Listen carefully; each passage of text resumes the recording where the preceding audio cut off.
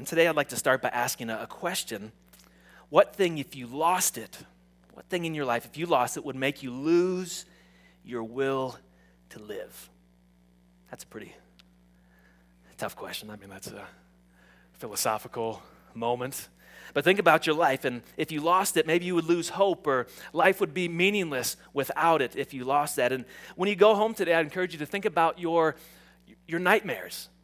And by nightmares, I mean maybe not like scary, I'm falling off the cliff, or I'm running and I can't get traction, I keep falling, those terrible dreams. But what is it that wakes you up at night, that causes you to worry?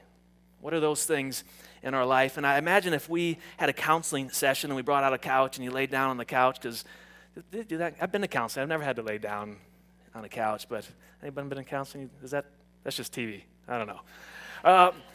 But if we did that, I imagine that if we peeled back some layers of our heart to the deep, like why that is that we worry that we're going to lose that thing, we would find that there was an idol there. Something that we have made ultimate, something that we have put in God's place. And you're thinking, idol, I don't have any shrines in my house, Matthew. I'm not burning incense. I'm not rubbing Buddha's belly. I don't have idols. Well, that's one way to think about idols, right? The actual golden calf. But another way, there's an author, and in a book called The Idol Factory, this is what he says.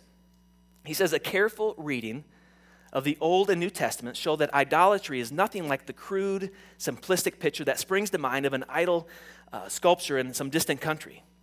Idols are not just on pagan altars, but in well-educated human hearts and minds. The Apostle Paul associates the dynamics of human greed, lust, craving, and coveting with idolatry. And the Bible does not allow us to marginalize idolatry to the fringes of life. It is found on center stage. But we don't often think about idols and idolatry. But an idol is anything more fundamental than God to your joy, your meaning in life, or your identity. That's when we talk about an idol and idolatry. That's what it is. Anything in your life that is more fundamental than God to your joy, meaning in life, or identity. If we wanted to put it in psychological terms, an idol is anything that you get your identity from. Anything you get your identity from. And for a few moments, we're keeping it a bit philosophical, a little bit in the clouds. In a moment, we're going to come home with some practical stuff. So just stick with me, all right? In theological terms, an idol is anything you're turning to for your righteousness. Like, what are you looking to give yourself credit, to pat yourself on the back, to say, I'm all right, I'm okay. Idolatry, it's an inordinate desire for something, even good things. And most of the time, an idol comes from good things in our life that we make supreme things. So it's the good things that we make good things that we often put on a pedestal in our lives. So it's our career, family, achievement, a good political cause, fighting even against injustice, romance, human approval, financial security, anything that if it were to be removed from your life would cause you to lose hope, would cause you not to, and it sounds extreme to not want to go on with your life. I mean, that's the end game, but that is your actual deity, that thing that you are putting your hope in, your confidence in, the thing that we've made ultimate. I'll give you just one example. Let's say that you're engaged to be married, and in a relationship, if it's a good relationship, it's going to add meaning to your life. That's what relationships do, and especially in an engagement, you're headed towards marriage, and things are good. Then for some reason, things go bad, and it's called off. It's a breakup, and it's going to be hard because if it was a good thing. Right, it's hard to lose those things, and we mourn. But if it's an ultimate thing, if that person was like the reason you got up in the morning, that may not be the words that we use, but like they were it in your life. And if you lose that relationship, it crushes you. Like there is a difference between hurt when something goes wrong and something just absolutely taking away your hope and just putting its arm on you. That is what we're talking about when we talk about idolatry. And another simple example, money. Money can definitely be an idol for the rich and the poor. So whatever your bank account looks like, or you're like, I just wish I had a bank account, right? Money can be that object that we desire, but a lot of times it's not money that's the idol, but what the money can bring us. It's the security behind money. And so there's some people that want money, but they don't spend it because it's their security, and so they hold on to it tight. On the other hand, there's other people that desire money, and money's not bad, okay? We need money. That's just the way our society works. But if it becomes an inordinate desire, an idol, on the other hand, we could want money because we want to fit in with the crowd. We want to look good, and those folks, it looks a little different because they're spending their money, right, to fit in, and so that idol of money looks different. And we can go down the list, and I actually will have a list in a moment that we'll go through. But we're talking about big things, but idols can be small things as well. Small things in our that just set us off if things don't go right. So if you have your Bibles, we're going to look at Romans chapter 1. It's page 782 on the hardback Bible that's on your chair. Page 782, Romans chapter 1. Romans chapter 1, verse 18. And this is the classic passage on idolatry. Paul is one of the apostles, one of the followers of Jesus. He writes this passage, and basically what he shows in these scriptures and these verses is that all the breakdowns in life, whether social, spiritual, psychological, or cultural, all come because we've worshiped and served created things, idols, rather than our Creator. So Romans chapter 1, verse 18. The wrath of God, that's a tough way to start, is being revealed from heaven against all godlessness and wickedness of men who suppress the truth by their wickedness. Since what may be known about God is plain to them, because God has made it plain to them. For since the creation of the world, God's invisible qualities, his eternal power and divine nature, have been clearly seen, being understood from what has been made, so that men are without excuse. For although they knew God, they neither glorified him as God, nor gave thanks to him, but their thinking became futile, and their foolish hearts were darkened. Although they claimed to be wise, they became fools and exchanged the glory of the immortal God for images, or idols, made to look like mortal man and birds and animals and reptiles. Therefore God gave them over in the sinful desires of their hearts to sexual impurity, for the degrading of their bodies with one another. They exchanged the truth of God for a lie and worshiped and served created things. There it is, idols again. Rather than the Creator, who is forever praised. Amen. The problem is we want to control our lives. We want to be in control of our destiny, and so we create idols. And in these verses, just a couple things to note here. In verse 21, it says that we don't worship God as we ought to. That means we don't put him up where he belongs as the supreme place in our lives, and we don't treat him as central to who he really is. That's verse 21. It also says we don't give thanks, and so we fail to act towards our Creator. Like, thank you. All I have is from you. And so we don't thank God. And then in verse 18 it says we suppress these things because we want to be our own masters. Like, we don't want anyone to have a claim on us. Because as soon as we do elevate God, God can tell us what to do, right? Because he's God, and we don't want that. We don't want that. And especially as Americans, like, we don't want anybody telling us what to do. Like, we enjoy our freedoms. I'm thankful I live in America where we have some freedoms, but we have this idea like, you can't tell me what to do. And I think we do that with God sometimes. And so maybe we don't have God up here, we bring him down just a little bit. And then he doesn't have that authority in our lives. But the problem is, and what this verse is saying, is that we can't simply say no to God and then go on our own way. Something else takes God's place if we don't worship God. Because we will always build our lives on something of ultimate value, even if we claim no God. We were created to worship, and if we don't worship God, something is going to fill that place. I feel like I could even write a song about this and say, you're going to have to serve somebody. It may be the devil, or it may be the Lord, but you're going to have to serve somebody. I just made that up. No, I didn't. Bob Dylan, all right. But that song is true. You're going to have to serve somebody, and you're like, Matthew, I am not like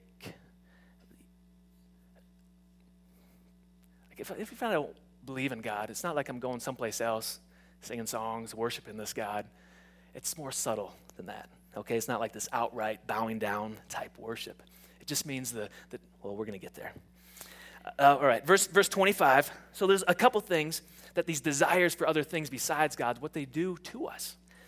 In verse 25, it says they traded the truth for a lie. And so this passage, and this isn't always what we like to hear, it says that we are deceived, basically.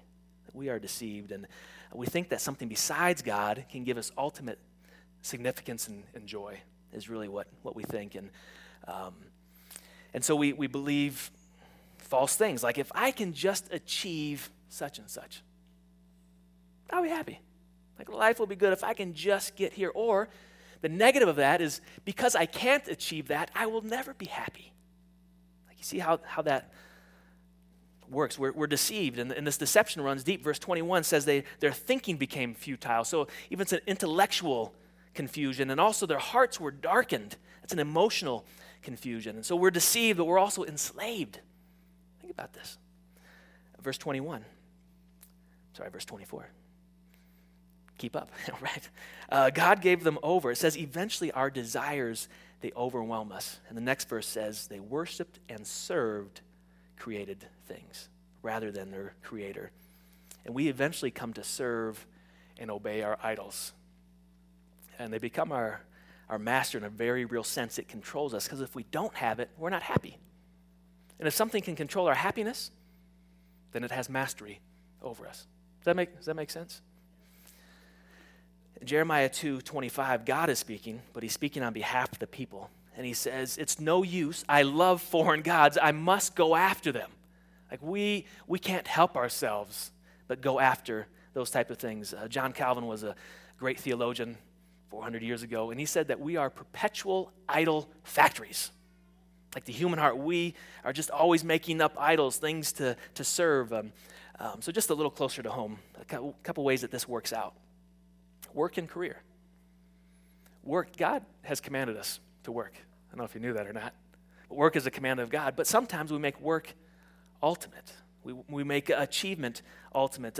Productivity, and if you have a hard time sitting down and relaxing, then you might be getting your significance from how much you've accomplished that day. Does that make sense? Or if someone tells you how busy they were that week, and you're like, oh, that was good. But this is how busy I was. You know what I'm talking about? Like Americans, we love to be busy. I feel like I'm busy. And I get a little bit of gratification thinking how busy I am. That somehow makes me better than somebody else. That's an idol. Work and career can become an idol. About beauty and image.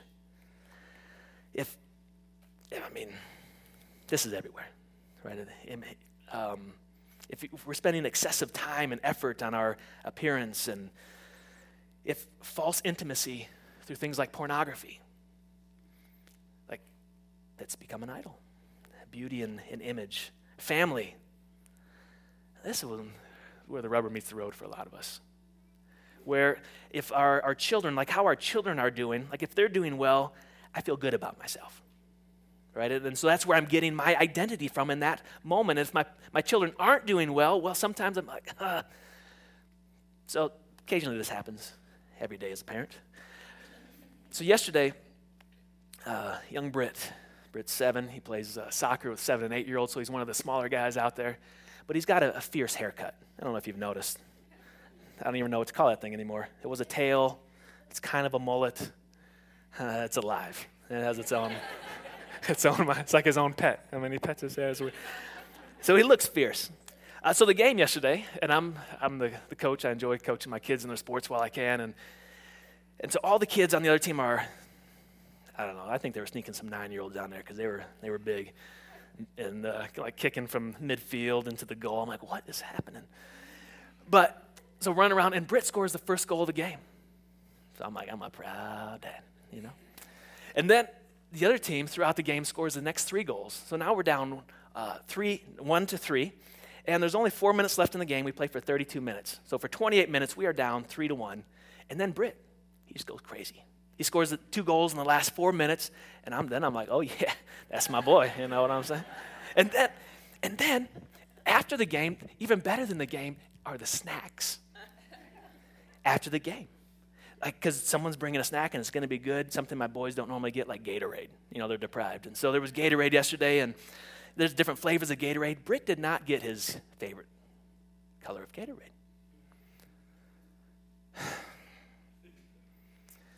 And in that moment of his despair and angst, and he just has his emotions right here on the sleeve, his whole body. I changed my tune. I'm like, who's kid? Like, someone get a hold of their kid over there. And I kind of, like, that is not, because in that moment, the family idol, like, it's crushing me, right? He's not living up to my standards, making me look bad as a parent. Am I the only parent who's ever felt this way about their family can become an idol. Meeting your parents' expectations becomes the most important thing, or getting married and having the perfect marriage. I'm sorry if that's you.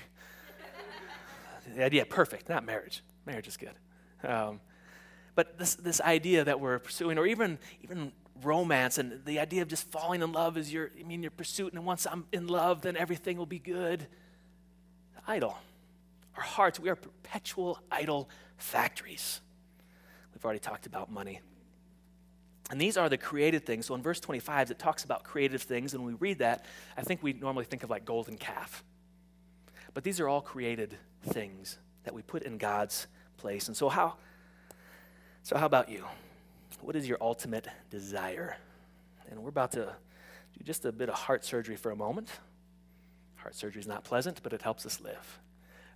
So Jeff, if you could help me pass those out. Alvin, I've got this sermon series is also our handout notes sermon series. We don't always do this, but so we're going to come around with a couple of things we're going to look at together for our remaining time.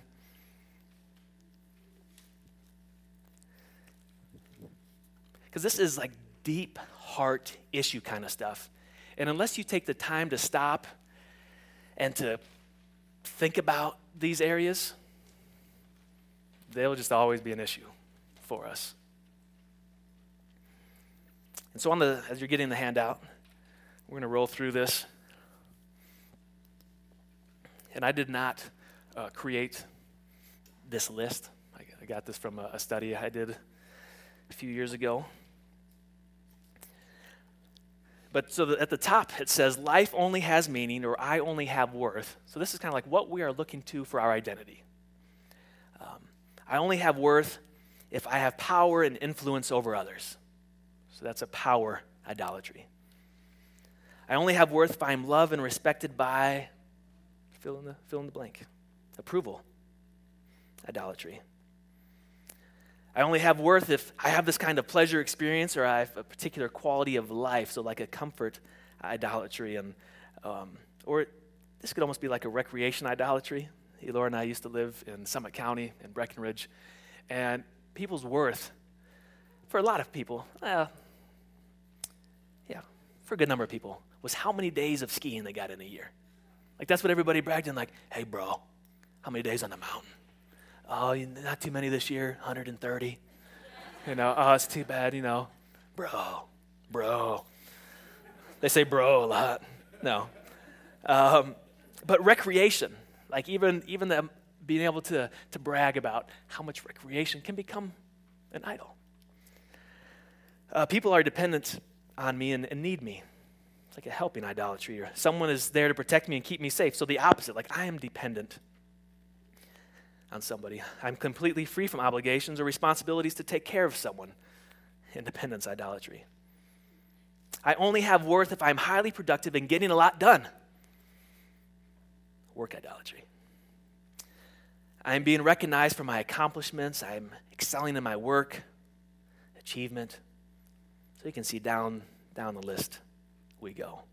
I'm adhering to my religion's moral codes. Even our religion can become idolatry. My race and culture is ascendant and recognized as superior. A racial or cultural idolatry. A particular social grouping or professional grouping or other group lets me in, I made it. Now I've arrived. My children or my parents are happy and happy with me. Family idolatry. Mr. or Mrs. Right is in love with me. Relationship idolatry. I'm hurting and a problem. Only then do I feel worthy of love or able to deal with guilt. Suffering idolatry. My political or social cause is making progress and ascending in influence and power. Ideology. Idolatry. Man, we see that one. Like if your political team is winning, like the world is good. If you're losing, it's the apocalypse. Like it is just pushing down on us. I have a particular kind of look or body image idolatry.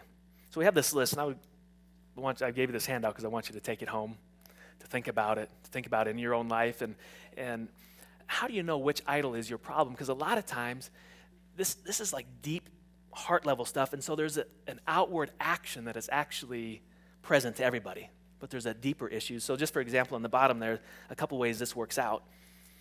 So if your idolatry is power, success, winning, influence in life, your greatest nightmare or fear is being humiliated. People around you feel used, and your problem emotion is anger.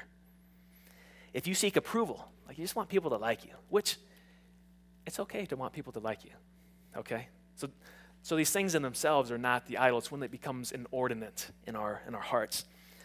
But approval, your greatest nightmare, rejection, failure, and people around you can feel smothered, and your problem emotion is cowardice. So you can see how it works. Comfort, control. Martin Luther, the great reformer, he said the first commandment, you shall have no other gods before me, is first because all the other commandments are based on it.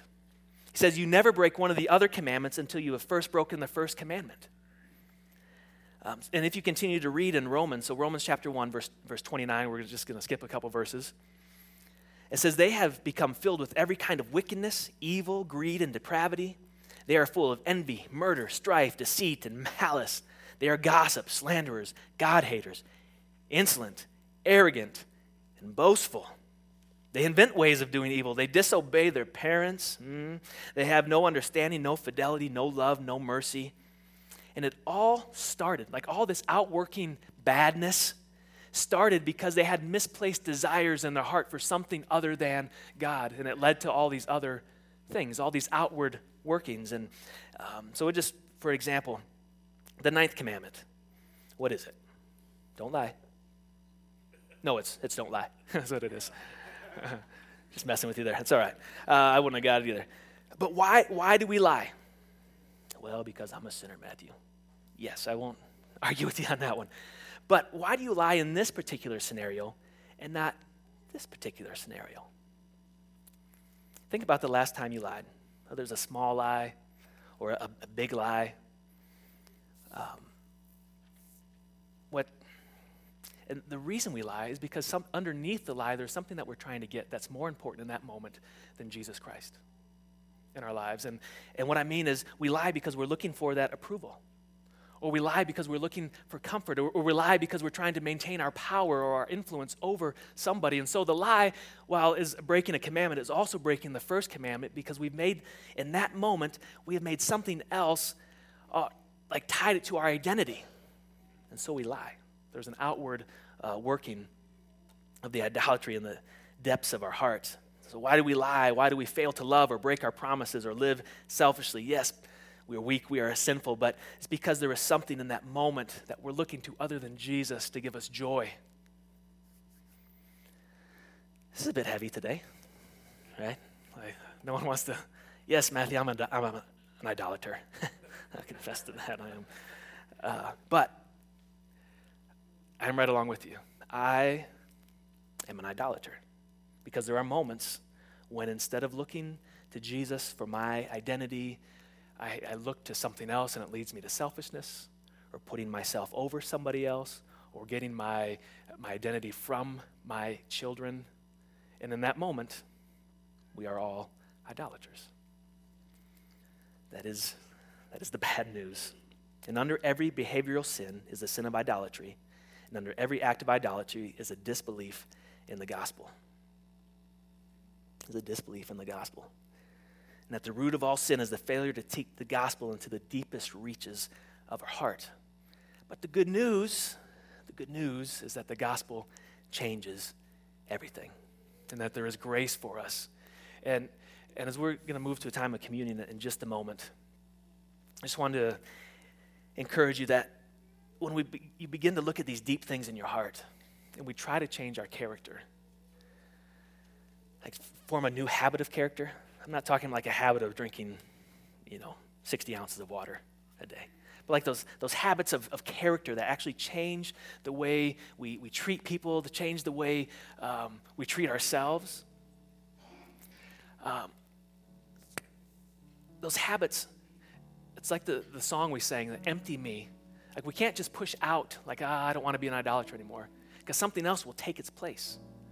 And so only when our affections are turned towards Jesus can he come in and begin to push out the idols that we've built up in our hearts. And so whether you have served Jesus for 40 years or for 4 days, our hearts, they like to build up idols. And so we keep coming back to the gospel of Jesus Christ. And some people think, well, when I come to Jesus, now I'm moving on to other things and deeper theology. But when we come to Jesus, we take the gospel and the good news with us on this journey. We keep coming back to the cross and say, Jesus, save me. Jesus, save me. You are the only one who can rid me of my idolatry.